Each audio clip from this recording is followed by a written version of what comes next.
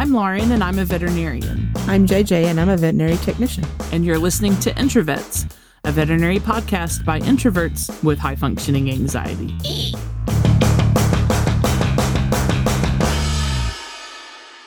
Welcome, everybody, to Introvets Podcast. Greetings. Today, we have a case for you. Exciting. Typically, when we read a case, the identity of everyone involved is disguised, for privacy. And this is a little bit more of a special case, though, because the veterinarian who has sent us this case got permission from the owner to share it and gave us permission, to give them credit and everything like that.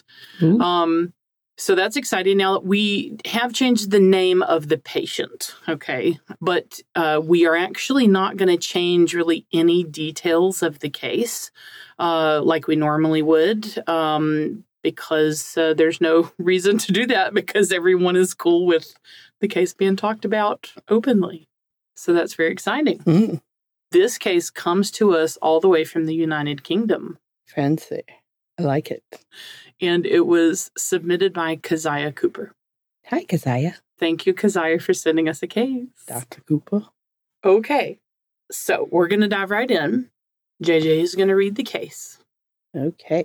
So we have Honey, who is an 11-year-old female spayed Labrador Retriever, weighing in at about 30 kilograms, which is 66 pounds.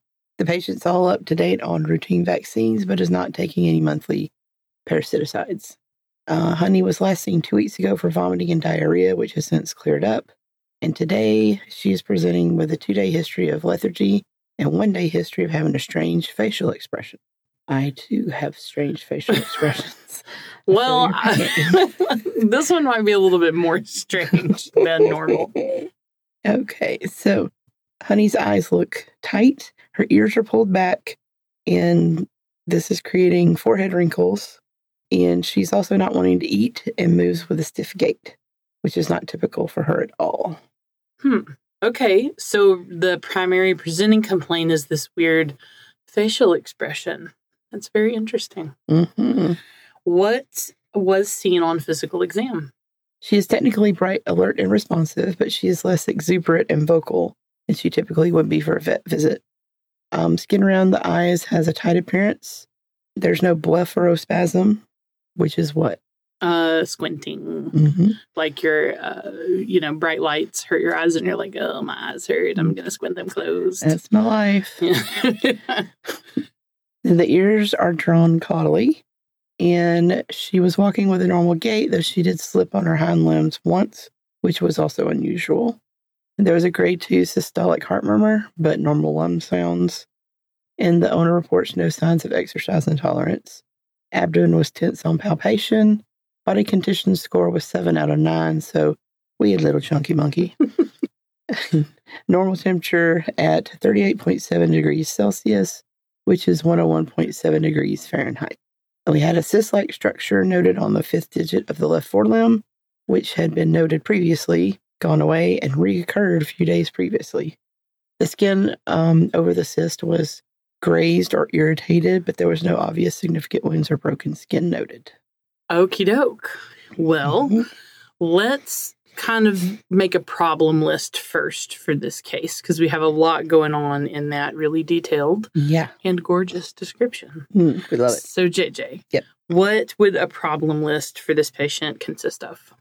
We got the tight facial muscles, stiff gait, the heart murmur, and lastly, we have the recurrent mass on the toe with some overlying irritation of the skin. Okay. Well, so anytime we have multiple problems going on at one time, we have to try to figure out, if we can, which of these things are related to one another and which are just in the way. So, we're always going to start by focusing on the thing that the owner brought the pet in for, which is going to be these tense facial muscles and stiff gait. That's what the owner was worried about. That's what they're noticing. That's why the pet's here. But we do need to kind of, keep our antenna up for any relation to the other things on our list. It sounds like the heart murmur is a new finding, so may or may not be related to what's going on with that weird facial expression. And then we have this mass on the toe, question mark, question mark. Mm-hmm. I want to talk about differentials. Mm-hmm. In talking about the differentials, what we're going to do is focus primarily on the presenting complaint, which is this weird facial expression, okay? And there's a specific reason we're going to do that. There's one top differential that we need to discuss first, given the pet's presenting clinical signs. Now, based on this description, it doesn't sound like the pet's lips are drawn back in this case, but the weird eye and ear appearance, or the description of the weird eye and ear appearance, reminds me of rhesus sardonicus, or a sardonic grin. And that is a very specific clinical sign that should bring up a very specific differential. Mm-hmm. And so I am going to let the veterinarian who submitted the case give us this top differential. This is what they wrote. The only similar case I'd seen before this one was in vet school in the ICU of the referral hospital. That dog was admitted with hyperthermia and had much more severe muscle stiffness and lockjaw. That dog had tetanus. Not tetanus. Tetanus. So tetanus really is our top differential with this weird facial expression. Mm. But let's talk about some other potential things that could cause this muscle tightness, okay? Now, I don't know of any other specific differentials for the sardonic grin. I'll try to get some approvals to post photos of the sardonic grin on social media so that people can see it. Of course, I can't just go willy-nilly post them without permission, but if I can't, y'all go look this up because you will always remember what it looks like. It is a very specific look. I'm picturing the Joker. That's kind of what it looks like if the whole rest of the face were also tense, very, the eyes will be they'll look like, you know what it looks like? Okay. Have you seen Men in Black? I mean, everyone's seen that movie. It's really old now. Okay. You know, the guy in the Edgar suit, right? So the bug lands, whatever, he steals Edgar's skin. And he goes back in, and Edgar's wife is like, your skin is hanging off your bones. And he takes the Edgar suit by the back of the head and pulls up. Yes. And is like, is this better? And she faints. And the appearance of the bug in the Edgar suit trying to make his skin fit right is similar to what this looks like. It is eyes wide. Sometimes the third eyelids will be prolapsed, but the forehead muscles will be so contracted that you'll get these wrinkles, and the ears are sticking straight up and not moving, and they're Arr! It's very exciting. Creepy. It is creepy. It does look creepy, which reminds me of, look, it's October when this is airing in present day as people are listening to this. So a Halloween adjacent thing. Tetanus is one of the proposed theories for why there's this whole mythology surrounding demonic possession. Because if you look at drawings and illustrations of tetanus patients, they have this crazy fucking grin on their face and their back is arching off the bed, and they would go into these convulsions. And so a lot of people think that people who were thought to be possessed were just tetanus sufferers. That's creepy. Yep, it is. Now, I super am going to post that photo because it's widely available enough that I don't feel bad about the copyright. But if you just Google tetanus, on Wikipedia, the picture of the person, it's an illustration. It's not a photograph. That illustration is holy crap. Yeah. Okay. So gotta stay on track. Okay. So while I don't know other specific differentials for a sardonic grin, we'd be thinking about some other neuromuscular disorder. Okay. So the things that kind of seem to fit for me would be if we have low calcium. You can see a hypocalcemic tetany. We might have various types of muscle inflammation, so a myositis going on. and maybe toxic exposure, strychnine in particular, could cause symptoms potentially like this. And then there's one differential diagnosis, JJ, that always needs to be on our list anytime we have any sort of weird bullshit that seems like it could be neurologic, and that is rabies. However, this dog is vaccinated, so it would be much less likely. So, JJ, because the pet's presenting clinical signs are classic for tetanus, that needs to become the working diagnosis, and we can continue to look for like other evidence, that we could be wrong about that. But that's kind of where we need to start. Agreed. Tell me all about the tetanus. Tetanus is a clinical syndrome that is caused by the toxin secreted by the bacterium Clostridium tetani. Clostridium tetani is a gram-positive, motile, non-encapsulated, anaerobic spore-forming bacillus.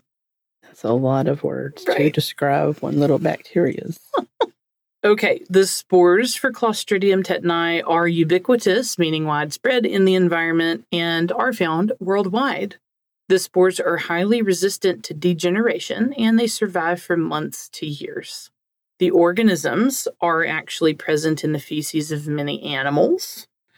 And then increased moisture, any sort of soil disturbance, like if you're cultivating the soil, or fertilization of the soil will promote growth of the organism.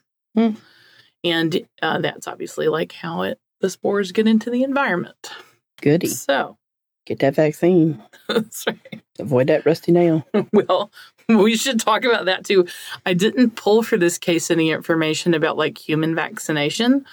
We will talk a little bit about the relative susceptibility of like different species to contracting clinical tetanus. So we'll kind of talk about it there. But yeah, there's a reason we don't really vaccinate dogs and cats for tetanus, but I'm getting ahead of myself. So back up. How does a creature or a person get tetanus? Okay, so the little spores that the organism produces are introduced into the body through either like open existing wounds that are just hanging out there without, any kind of treatment or bandage, or through like fresh puncture wounds. Okay. So you step on that nail. Okay. You hammer the nail through your thumb instead of through the wood. Okay. You, what else? What other kind of thing? You tear your, on like a barbed wire fence or something, you get a cut, something like that. Just stay inside. Well, JJ, that would not protect you from contracting tetanus. But of course it won't. Because they are ubiquitous in the environment. Everywhere. That's right. Okay, so this freaks me out, but from there the spores vegetate, which I don't like the idea of that. It's very The Last of Us up in here, except we are not talking about a fungus. We are talking about a bacteria, okay? Especially in contaminated wounds, okay? So, like, the bacteria, vegetates significantly in necrotic tissue, in the presence of other bacteria, or if you've got a foreign object, okay? So you got that, so you step on that splinter or something, it's stuck up in your foot, you haven't gotten a nap out of there.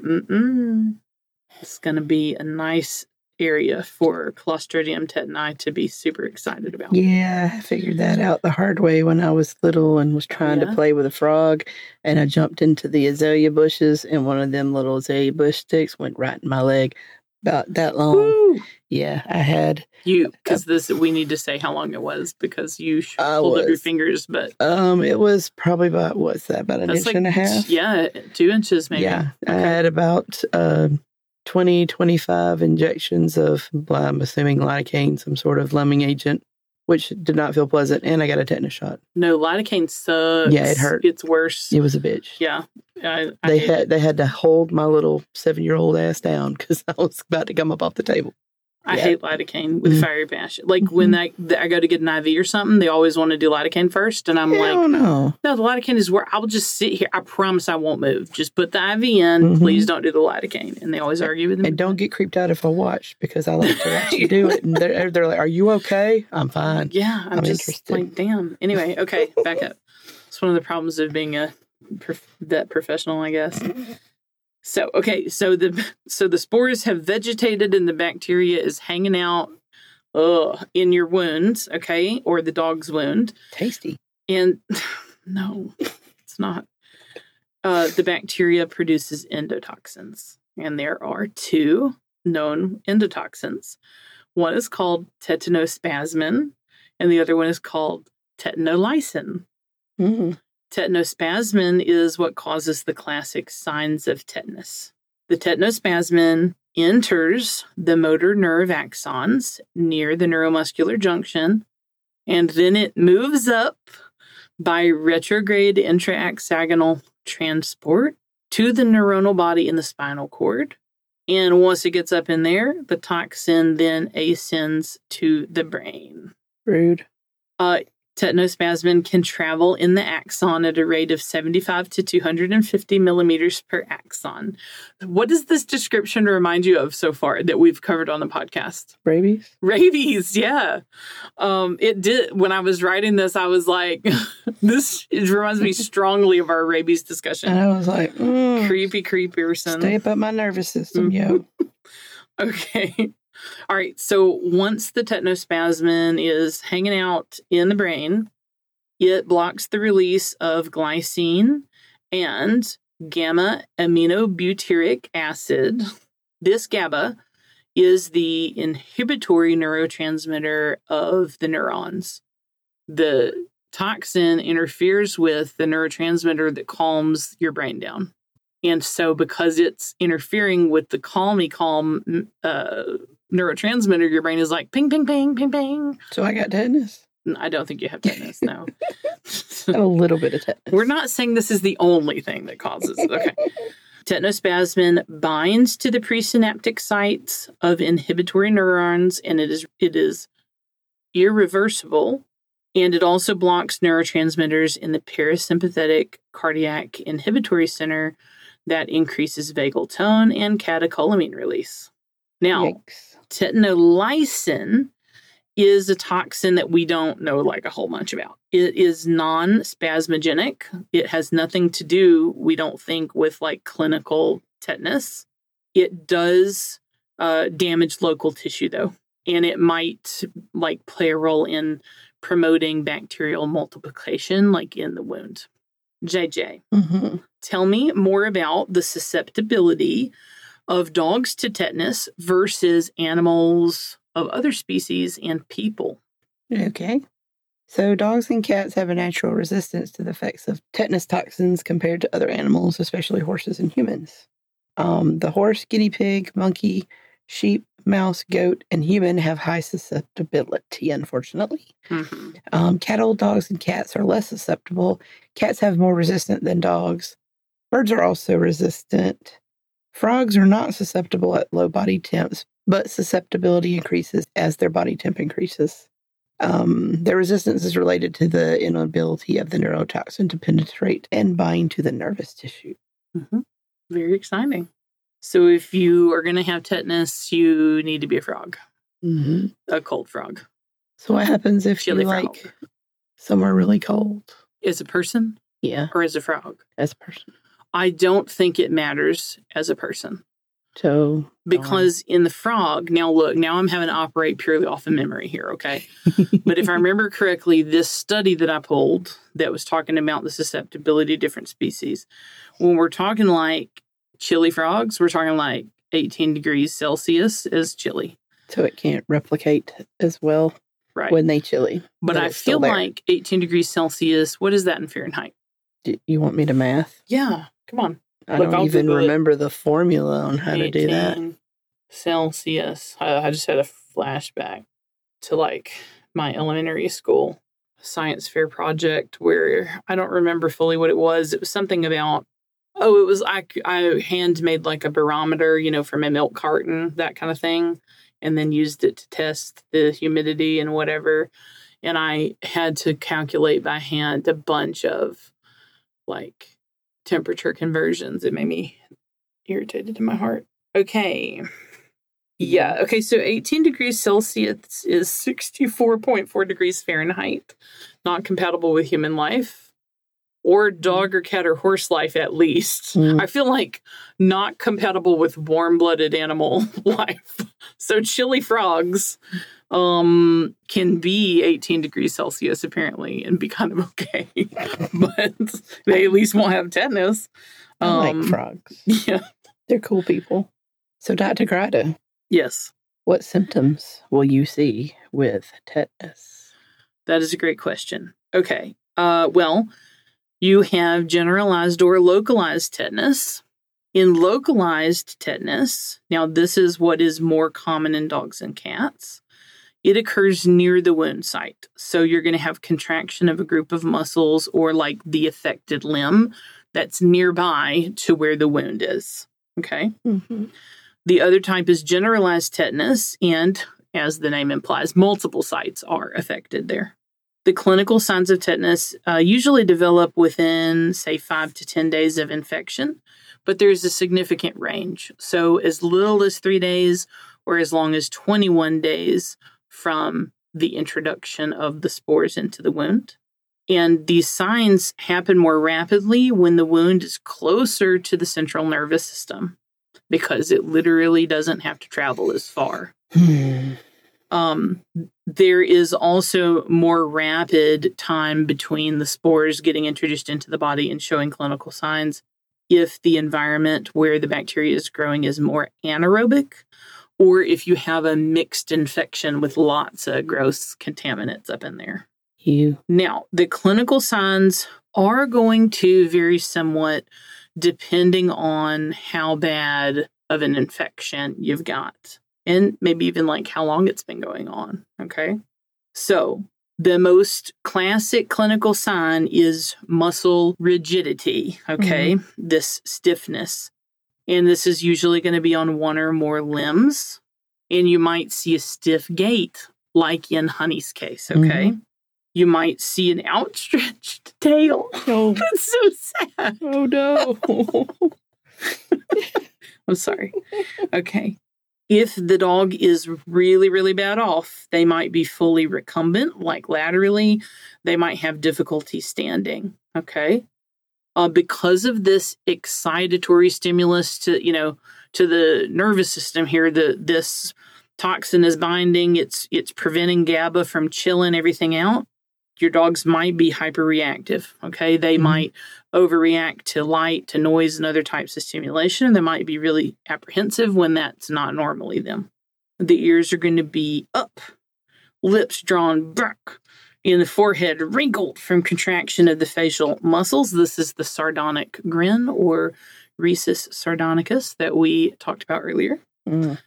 Lockjaw or trismus can occur because of the masticatory muscles contracting. So you might not be able to open the mouth, okay? You might see difficulty swallowing, hypersalivation. You might see those prolapsed third eyelids. We mentioned that a little bit earlier. Inophthalmos, which is like a sunken-in looking appearance to the eye. And then miosis, that's pupil contraction, so little pupils. There are some secondary issues, some complications that we can have from tetanus itself. So we might have something like pneumonia happen. These dogs might develop megaesophagus, hiatal hernias. They might experience urinary retention and get like a UTI secondary to that. We can see cardiac arrhythmias. Coxofemoral luxation, I have absolutely no idea why that's related, but it was in the literature. Upper respiratory obstruction, and then constipation, okay? Some patients start having tremors and seizures as well. And then, unfortunately, death is a possibility, okay? And back a while ago, lots of people died from tetanus too, okay? And horses especially, like horses are highly susceptible, as JJ mentioned. Horses would die of tetanus all the damn time. Poor nays. Yeah. So when death occurs, it's usually because of respiratory failure, because your respiratory muscles are so rigid that you can't adequately draw breath anymore and you suffocate. Okay, that sucks. You might also have laryngeal spasms and increased secretions in the airway that contribute to this. And then lastly, you might see like respiratory arrest due to just central issues like in the brain itself. Yeah. Sad. It is sad. It is shitty. A shitty disease to have. Yeah. What are some commonly seen physical exam findings? Well, the patient might have a recent history of some sort of a wound, okay? Trauma, foreign object. We can see tetanus postoperatively, okay? So it's been reported even after things like a spay. Sometimes tetanus develops as a complication of pregnancy and birth, especially if a fetal death has been involved. And then tooth root abscesses. So broken deciduous teeth, especially. So, yeah, you can get tetanus from that. Makes sense. There's a nerve right there. Yeah. Now, detectable wounds might not be noted. So the absence of an obvious wound does not mean that your patient who is grinning sardonically at you doesn't have tetanus. Okay, it probably does. In one study, 31 out of 42 dogs with tetanus had a detectable wound. So, a significant portion of the dogs didn't have one in that study. Now, with localized tetanus, we will see that increased stiffness in the muscular limb closest to the wound, like we talked about earlier. We're going to see a rigid limb that's hypertonic, and then we can also see muscle tremors. The myotactic reflexes are going to be exaggerated, and flexor reflexes will be actually decreased. If localized tetanus is not recognized and is allowed to progress, then it will progress ultimately to generalized tetanus. When that happens, the stiffness spreads to the opposite limb and then eventually affects the entire central nervous system. Now, in those patients who have generalized tetanus, they are going to walk stiffly or not be able to walk at all. They're going to have an outstretched or dorsally curved tail. And then their muscles are going to be extremely rigid, especially the extensor muscles, okay? So if you think about all the pet's limbs extended at one time, okay, and with the weird-looking face, okay, that's what they look like. Okay. They're going to obviously have trouble standing if their limbs are all extended all the time, okay? They may have an elevated body temperature or hyperthermia because of all of the energy that muscle contraction is generating, okay? We're going to get hot. And then there's a classic sawhorse stance that you can also recognize. So besides the sardonic grin, if the animal is just standing there like a sawhorse with those limbs completely extended, or they're laying on their side like that, okay, think tetanus. Now, in the late stages of localized tetanus, or at any point in generalized tetanus, we can start to see some brain signs. There is hypertonicity of the facial muscles because the cranial nerve motor nuclei are affected by that neurotoxin that we talked about earlier. Again, protrusion of the third eyelid, small pupils, and sunken-in eyes in ophthalmos might be seen. We're going to have that erect ear, lips drawn back, sardonic grin expression. And then with significant enough contraction of those masticatory muscles, then we're going to progress to lockjaw. And then we'll see dysphagia, difficulty swallowing, obviously, because of the jaw, tightness. Okay. And then we talked already about some of the complications that we can have from the symptoms of tetanus. So again, a pneumonia, you can experience aspiration, autonomic disturbances, difficulty breathing and coughing. You might get a megaesophagus or hiatal hernia, and then they can start regurgitating from that. And then you might see urine retention or constipation because the anal and urethral sphincter muscles are contracting consistently, and that sounds like it sucks.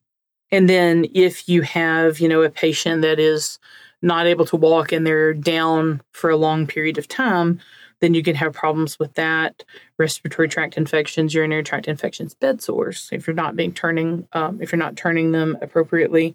And then if they're little bitty babies, they might not be able to latch on and suckle. Okay. So they might not be able to get nutrition that way.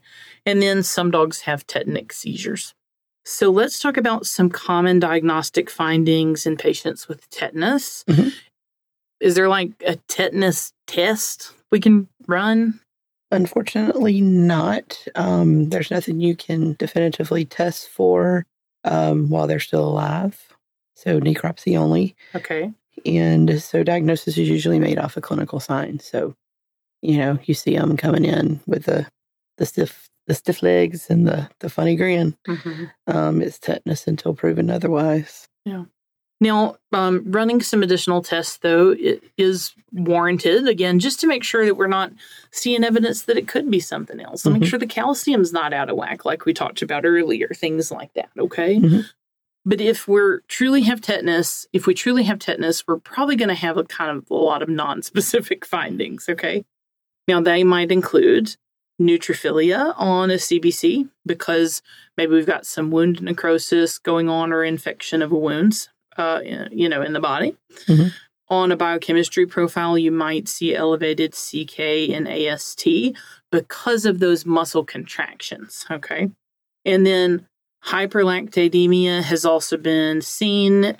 This might be due to increased anaerobic metabolism, again, because of those continuous muscle contractions. All of those obviously are non-specific findings. Mm-hmm. Okay.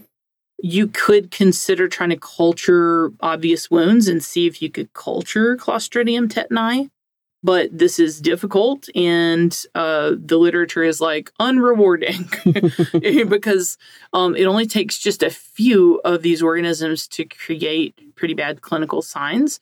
So they're usually in low numbers, so they're hard to culture out. And then you have to have the culture be strictly anaerobic, which presents other problems. Yeah. And it takes flipping 12 days to grow it. So by the time you got the test back, you needed to have started treatment for tetanus, or else your patient going to be dead.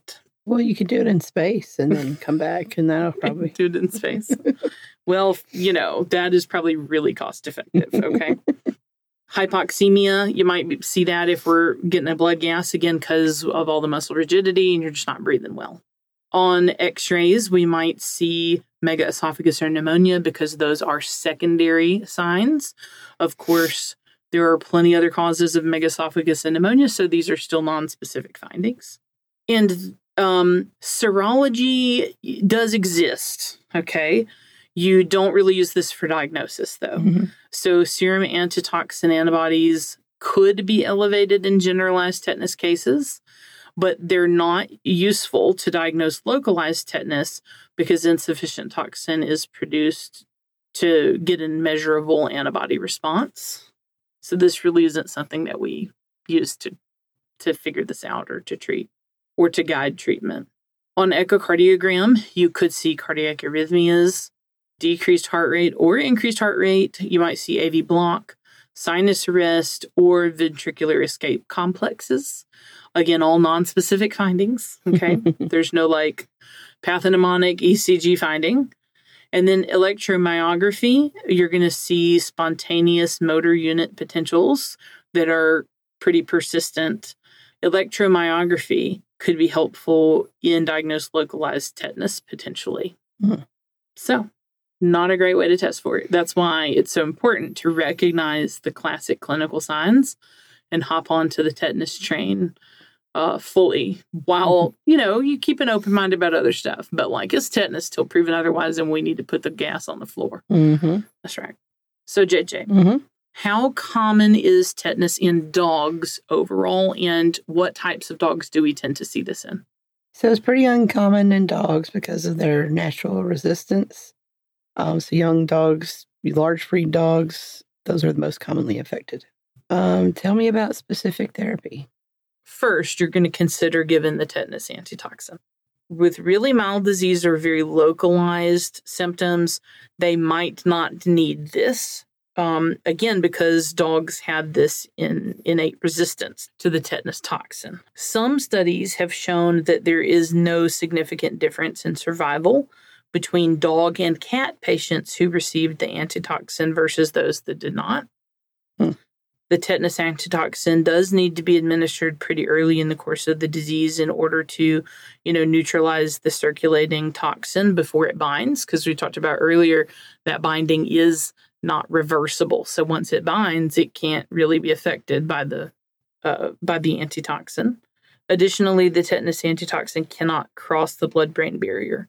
So there's no way for it to neutralize the toxin that's already bound in the central nervous system. Let's see here. There are 2 different types of immunoglobulin tetanus antitoxin. I'm just going to kind of leave our explanation of that there. If this is something that you want to learn more about, I would encourage you to grab your formulary, grab a book chapter, grab some studies on it and that kind of a thing to look up the different types and, see whether it makes sense for you to stock this type of medication at your individual clinic. I personally can't think of a time when I've worked at a general practice here in Alabama where we stocked something like this. Can you, JJ? Mm-mm. In my experience, this is going to be like at referral hospitals that you're going to have access to this type of care. Now, the next type of treatment that we need to talk about is really the mainstay of treatment here, which is antibiotic therapy. So we need to obviously administer antibiotics that are going to target and eliminate the vegetative state Clostridium tetani organisms and therefore decrease the toxins that are produced so that we can get rid of the clinical signs. Critical patients, those guys that can't eat anything, they got lockjaw, they're lateral, they need IV antibiotics just because how are you going to get them to take it orally, And then oral administration, there's nothing wrong with that if the dog can prehend and swallow normally, but you would be, at a risk for them choking and that kind of thing if they are severely compromised. You need to use some sort of antibiotic that's going to penetrate anaerobic tissue really well, and we need really good anaerobic activity there. I'm going to preface this by saying that if you have a patient that you suspect has tetanus, please get your formulary and book chapters out, maybe your ER book. Do not rewind to this part of the podcast and be like, yes, let me write down the critical dosing information from this. No, do not do that. Okay. This is for general purposes. Please get your, best reference out that you can hold in your hand and look at it from there. Okay, but we're going to progress with our general statements about antibiotic therapy. Hit me. Okay. Penicillin G, which I think of as this might be bad, but I kind of think of it as like a throwaway drug. Why would you even need to stock it? Well, guess what? Tetanus, it can be helpful with tetanus. That was a mainstay in the fridge in the 90s. That's right. Okay. So Pen-G can be effective, okay? However, metronidazole is kind of the drug of choice on this. So it's got higher activity against Clostridium tetani than does Pen-G. It is the most popular first-choice antibiotic for tetanus based on this one study of 53 dogs. In that study, 35 of the 53 were treated with metronidazole initially. Okay. Now, other options exist. Those include things like clindamycin, tetracycline. Okay. And sometimes you will use a combination of drugs. Okay. If I was going to reference them in order from the Vencyclopedia article about tetanus in dogs, I would read, quote, number 1, metronidazole. Number 2, Pen-G. Number 3, Clavamox, amoxicillin clavulanic acid. Number 4, ampicillin sublactam. That is Unison. For those familiar with the ER and intensive care side, that that drug well. Clindamycin, and then tetracycline. Now, the other big part of treatment for tetanus is going to be the supportive care. Because you may remember, we've said it a few times, that once that toxin binds, it is not unbindable. You're screwed. So we have to provide intense supportive care for the most significantly affected patients, sometimes even for quite a long time before they get back to normal. The first thing to look at is going to be treatment to help with symptoms like muscle contractions, tremors, or seizures. So you could consider using various sedatives for that. You might need to go to anticonvulsant therapy for those things. When using these types of medications, you do have to just try to balance your need to help the patient with its clinical signs with the potential CNS depression of these drugs. Because if you severely depress the nervous system of a dog that's laterally recumbent and can't swallow well, that could be a problem. So medications you might give opioids that have respiratory depressant qualities might negatively affect these guys that are having a hard time contracting their respiratory muscles to breathe well.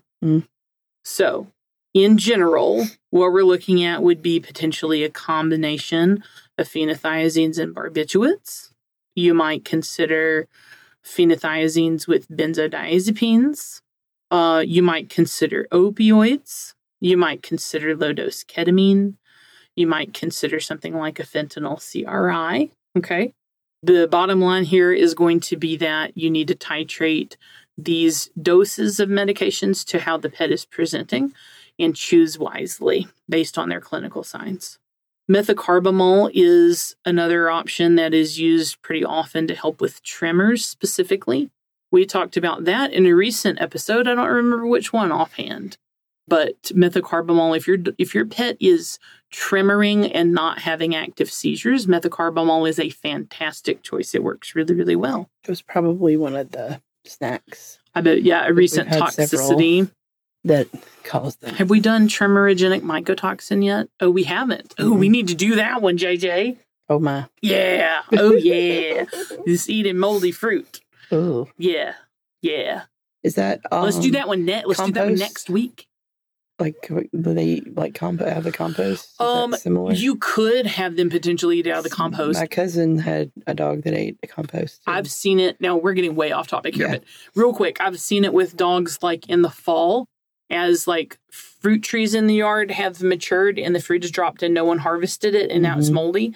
And the dogs are eating the damn moldy pears or whatever, or moldy berries off the ground, and then they come in tremoring. Or like the other classic history I'll see is the owner just cleaned the fridge out and then the dog got into the trash. So it ate a bunch of the moldy spaghetti or whatever that was in the fridge and now they're tremoring. Anyway, that's super off topic. We might cut that part out in favor of just re-recording next week. But yeah, we should totally do that next week. Okay. All right. Good podcast planning session. All right, back to supportive care. Okay. Magnesium sulfate can be used potentially to reduce muscle spasms. And it also minimizes sedation requirements in affected patients, which is interesting. The magnesium decreases calcium entry into presynaptic terminals at the neuromuscular junction. And it also decreases sensitivity of the motor end plates to acetylcholine. The goal of treatment and how we guide dosing is that we want the serum magnesium, like the total magnesium, to be between 2 and 4 millimoles per liter, and then you monitor it. Now, that presents a little bit of a problem again in private practice, as we've covered in a different episode. You can't just like point of care test magnesium. Like there's no, I actually looked it up. Like I did all of the, IDEXX, HESCO, like all of the labs, none of them had point of care magnesium tests. They all had to be sent out. So anyway, just something to keep in mind there. Now, true seizures with tetanus are not common. They are rare, okay? But you would treat them like you would treat other seizures. So we're going to use diazepam, midazolam, okay? And then if they progress to status epilepticus, grab your chapter, read about it, okay? A lot of those dogs need to be fully anesthetized to overcome that, okay? We might need to do something like a midazolam CRI. We might need to get them on the IV Keppra, okay? There's lots of things to consider, but essentially you don't treat tetanic seizures any differently than you treat seizures from other causes. Good to know. And then, let's see. You might have to intubate some of the most severely affected patients if they are unable to properly ventilate themselves, okay? Yeah. So you could do like a trach tube, okay, if they're having really bad laryngeal spasm. Some patients might just need supplemental oxygen. And then we need to monitor really carefully for aspiration pneumonia, as we talked about earlier, and treat that if it comes up. Lastly, you might use parasympatholytic agents. These are going to be like glycopyrrolate or atropine for any really low heart rates that we're seeing. And then we have just additional supportive care that we need to consider. So, of course, you're going to need to do some pretty aggressive nursing care, especially for your patients that have the super poor mobility. So you want to make sure that they're in a quiet, dark room to prevent any type of, stimulation that's going to you make them go crazy or bananas again. Yeah. At the ER for this kind of thing, we actually have little like sleeping eye masks that we'll put on the patients. Like say they come in for marijuana ingestion and they're really freaking out. We'll put like a literal human sleep mask on them. Interesting. And a bonus, a lot of times they have silly illustrations on the front. So then the animal's just sitting there with like a hamburger and hot dog eye mask on, you know. I wonder if you could use 10 out of 10. You've seen groomers use those wraps around the ears. Oh, yeah. For when they do force trying, so they don't have to hear the loud noise. That might be helpful too. Absolutely, yeah. You want them to have some nice, soft, squishy bedding to prevent any type of bed sores. Make sure you turn them, super frequently. Set timers, minimize the risk of getting those bed sores. You might need to do a urinary catheter if urine retention is happening. Any wounds, you're going to need to clean those up, debride, flush, and clean them. You can use some peroxide if you need to. It'll inhibit the obligate anaerobes. This is like one of the only times that I've ever seen a veterinary source. Yeah, it'd be like, put peroxide in the wounds. Like when I was going through vet school, everybody would be like, do not. You just don't use peroxide ever. Don't give it orally. Don't put it on the dog. Like, just don't do it. At Auburn, Dr. Swaim was at the Scott Ritchie Research Center, and he was like the most prominent wound care guy. I took his wound care elective, and I swear that the man said, in really contaminated wounds, use peroxide, use it once, and that's it. But it'll bubble all that shit out of there or whatever, And so that's the only other time I've ever heard anybody else, of authority be like, yeah, put some peroxide on it. Everybody else is like, do not touch the wound with peroxide, you a-hole. Because it can, that bubbling action can damage, newly forming cells and things like that. But so, yeah, in this case, you want to get all that shit out there. So I think one time, not serial peroxides. We're talking about one and initial one and done. Exactly, JJ. Okay, so you can also use some good old IV or sub-Q fluids to address any dehydration and also to provide that supportive maintenance care, especially for patients that can't drink. You may have to use a feeding tube. You can do nasoesophageal, nasogastric, or gastric for the creatures that cannot eat because they have the lockjaw. Yeah, or they can't swallow. Yeah. If using a feeding tube is going to be too much, too complicated, just not ideal, you can do parenteral feeding, which is sustenance through an IV. Yeah. Let's talk about monitoring. Okay. So obviously, the big thing here is going to be to monitor for the presence of these secondary complications of ongoing muscle contractions that we've talked about. And then, obviously, the intensive supportive care that these generalized tetanus patients need comes with some built-in monitoring. Like JJ mentioned, you're going to be turning these patients often. You're going to be making sure that they're not having any regurg or anything like that. You're going to be making sure that they're pooping and peeing normally. You're going to be making sure that they're able to get their nutrition and that they're staying well hydrated. So that's going to be really intensive care for those guys. So what is the prognosis for the good old tetanus? Well, for dogs, the prognosis with tetanus varies. Most dogs end up with self-limiting disease if you get them treated quickly. Localized tetanus does have a better prognosis overall than generalized tetanus. If we can find a wound to clean and debride, they have a little bit better prognosis as well. Now, obviously, patients that present recumbent are not going to do as well. I always tell people when I'm working at the ER, if their pet comes in on a stretcher, it can't stand, it's just laying there. I'm like, there are no good causes of this. Okay, no favorable things cause this. And the same is true of tetanus. Okay. And then dogs that develop those secondary complications. Seizures, upper respiratory obstruction, pneumonia, etc., they all have a poor prognosis. It takes usually about a week for us to start seeing improvement, but we might not see a complete recovery until 3 to 4 weeks later. That's a long-ass time. Yeah, it is. especially if you're thinking about those with generalized tetanus, you're going to be in the hospital a week, might not be fully recovered for a month. Woo, girl, that's going to be expensive. It's a lot of cupcakes. Emotionally and financially expensive.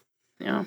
So let's talk about some specific studies. There was one paper that said 50% mortality rate in dogs with tetanus. That was a study of 20 dogs, so 10 lived, 10 did not. There are another couple of reports that showed, 9 out of 10 dogs lived, and then 12 out of 13 in another study lived. So some studies are showing a much higher than 50% survival rate. And yet another study showed that 77% of the dogs with tetanus were still alive at 28 days. Okay, so that's good. Earlier initiation of wound management, earlier antibiotic administration, or even antitoxin administration was not associated with survivors versus non-survivors in this last study with the 77% survival rate at 28 days, which is interesting. And then there was one last study of 61 dogs with tetanus. 18% of those either died or were euthanized because of their symptoms prior to discharge. JJ, how can tetanus be prevented? Use of the prophylactic tetanus toxoid is not recommended for dogs and cats because of their naturally low susceptibility. Outbreaks of tetanus, you might see that at places that don't adequately sterilize their surgical instruments. So don't use those cold packs. Yeah, like sterilize your instruments. Okay, don't give tetanus to your patients. Yes, not cool. Yeah. We don't vaccinate dogs and cats for tetanus, okay? If you got a horse, super do that, though, okay? And if you're a person, super do that. I get my tetanus shot right on time because ain't nobody want to die of tetanus. That sucks. Super ultra sucks. Once, you got the wound, you just got to keep it non-contaminated, hopefully, and then monitor for signs of weird bullshit and take them in if they have it, okay? If your dog is grinning sardonically at you, take it to the vet right away, all right? Really, the only prevention in this is going to be, don't invent new and exciting ways for dogs to be exposed. They're going to get exposed plenty on their own. Yes. Well, that is a thorough review of tetanus. So now we need to talk about what happened in Honey's case. When we left Honey last time, why are you laughing? We got tetanus locked down. Rude. Damn it, JJ. Go ahead. Okay. Wow. So when we left Honey's case last, she was grinning sardonically at the veterinarian, and they were like, damn, I think this dog has got tetanus. So what happened next? So based on our clinical signs, of course, the tetanus was suspected, and Honey was given an antitoxin as well as some antibiotics. She got the good old Clavamox. Sounds good. And some oral NSAIDs, meloxicam. Okay. For the cyst. Oh, yeah. Okay. And instructions to come back the next day for reassessment. Well, what happened the next day when she came in? So she came in the next morning, and her gait and jaw were noticeably stiffer. Uh-oh. Yep. The owner had to feed soft food instead of her usual kibble. So she got some eggs and some chicken. Yum, yum. Okay, that sounds good. So she had been able to posture to potty, but was still subdued. To help out with the muscle tension, she was given an injection of acepromazine. Okay. And how did she continue to do? So over the next couple of weeks, she was seen twice a week for a recheck and monitoring. Her stiffness continued to progress, and so she received a second dose of the antitoxin a week after the initial presentation. Okay. Due to her jaw stiffness, the antibiotic tablets were abandoned in favor of a long-acting injectable, which was amoxicillin. She was also prescribed acepromazine tablets to be given once a day, and the tablets were a lot smaller than her antibiotics were, so she was able to tolerate that to aid with her muscle relaxation. Her temperature was monitored regularly, and she was fed by mouth with some chicken and rice at home and massaged by her owner. Absolutely. Good owner. Absolutely. I like to eat chicken and rice when I don't feel good, too. Yeah. And a massage. Yeah, getting a massage is also a bonus. That's fantastic. Okay, moving into the second week, how was she doing? Okay, second week, her symptoms started to improve, and she was able to walk further into her garden, as well as returning to her usual habit of barking in the waiting room. I'm imagining, like, I know those dogs, right? That you're just like, Honey's here. She's entered the building. There's just nonstop exuberant vocalization. Yep, I'm imagining a beagle. So they were able to stop the antibiotics after 2 weeks of repeat injections, and no more antitoxin was given since Honey was continuing to improve. So 12 days after our initial presentation, owner noticed some unusual movements when Honey was asleep. She was described paddling-like activity lasting less than a minute and often recurring a minute or two after ceasing. REM sleep disorder. We just talked about that, ding, ding, ding. Okay. She had always been a big dreamer, and it was uncertain whether this was typical dreaming movements or exasperated by muscle tension or seizure-like activity. And the owner was asked to keep a record of the occurrence, duration, and severity of each episode to be reviewed at her next checkup later that week, and to change the timing of the ACE promazine tablet to before bed. 18 days in, Honey's lockjaw improved well enough to give her Tylenol 3 tablets. Yep. Again, and they have a different brand name in the UK, but it's essentially paracetamol and codeine. And this was over concerns about painful muscle tension. Yeah. And they also fed her a formulated wet diet rather than her chicken and rice, which helped to resolve some diarrhea she had been having. Uh-oh. However, the nighttime paddling continued, not improving or worsening, just, sounded increasingly like seizures instead of the dreaming. So the decision was made to start her on phenobarbital and to remove the ACE promazine. Okay. And at this point, Honey's daytime stiffness was improved to the satisfaction of the clinician and the owner. Fantastic. So the phenobarbital was successful in treating the nighttime movement, and so was continued at the standard dose for 2 months before weaning her off of them completely. Since then, there have been no more seizures. Yay! Woohoo! So it sounds like Honey made a full recovery from tetanus. Go Honey. Which is, amazing. Mm-hmm. But like we mentioned earlier when we were going over the disease, it took a hot minute for her to get better. It did. So we're at 18 days post-presentation. So she read the book there. I mean, fitting into that 3-ish week time frame. I got scared when she started to get worse. I know, me too. I think this is one of those diseases where you just have to kind of stand in the pocket, and be like, all right, I know this is the most logical thing that's happening, and now I just have to give medicine and supportive care time to work. Gosh. Can you even just imagine, people, well, and animals too, but in the olden days, pre-antibiotics, all of this shit happening to your loved ones and relatives and valued livestock animals and maybe even your dogs and cats, and you're like, I can't do anything to help with this other than just watch them. I mean, God, I don't even want to think about it. And I can't imagine, just from my experience of really heavy weightlifting from powerlifting, okay? The amount of muscle soreness I have with strongly contracting your muscles for short periods of time, right?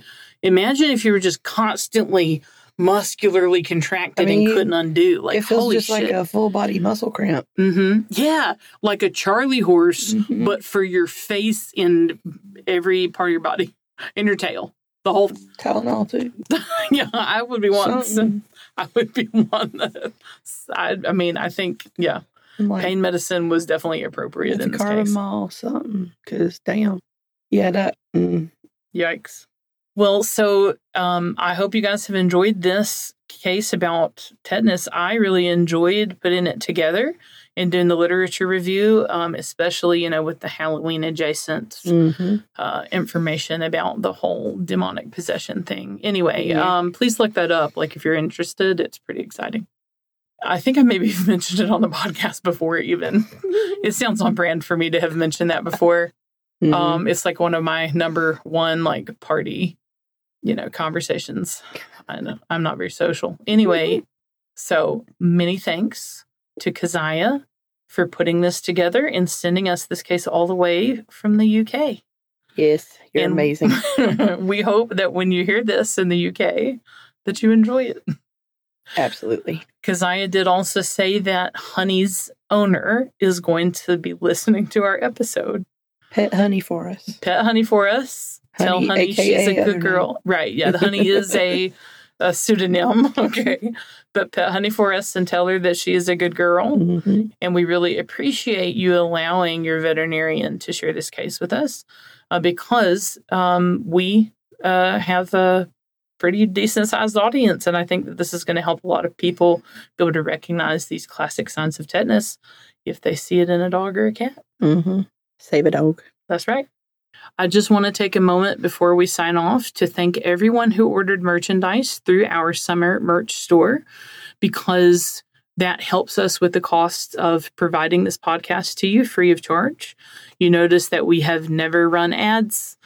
JJ and I fund this out of our own pocket, producing a podcast with all original content. We have never recycled content on you guys is expensive. It's not cheap, and there's a lot of personal and emotional labor that goes into this. Lots and lots of time on my part and JJ's part and Ben's part too. And so we want to keep providing you this great content for free. So you guys helping us with doing things like buying our merchandise occasionally really helps in that front. It helps us keep the podcast free and accessible to everyone. And we really appreciate that. Yes, thank you. If you have stories, questions, cases, or anything else you'd like for us to read, please send it to introvetspodcast@gmail.com. And you can find us on social media. We're on Facebook, Instagram, and TikTok, and it's at Introvets. And don't forget to rate, review, and subscribe to the podcast. It really does help. Sure do. We'll see you next time. Bye. Bye-bye.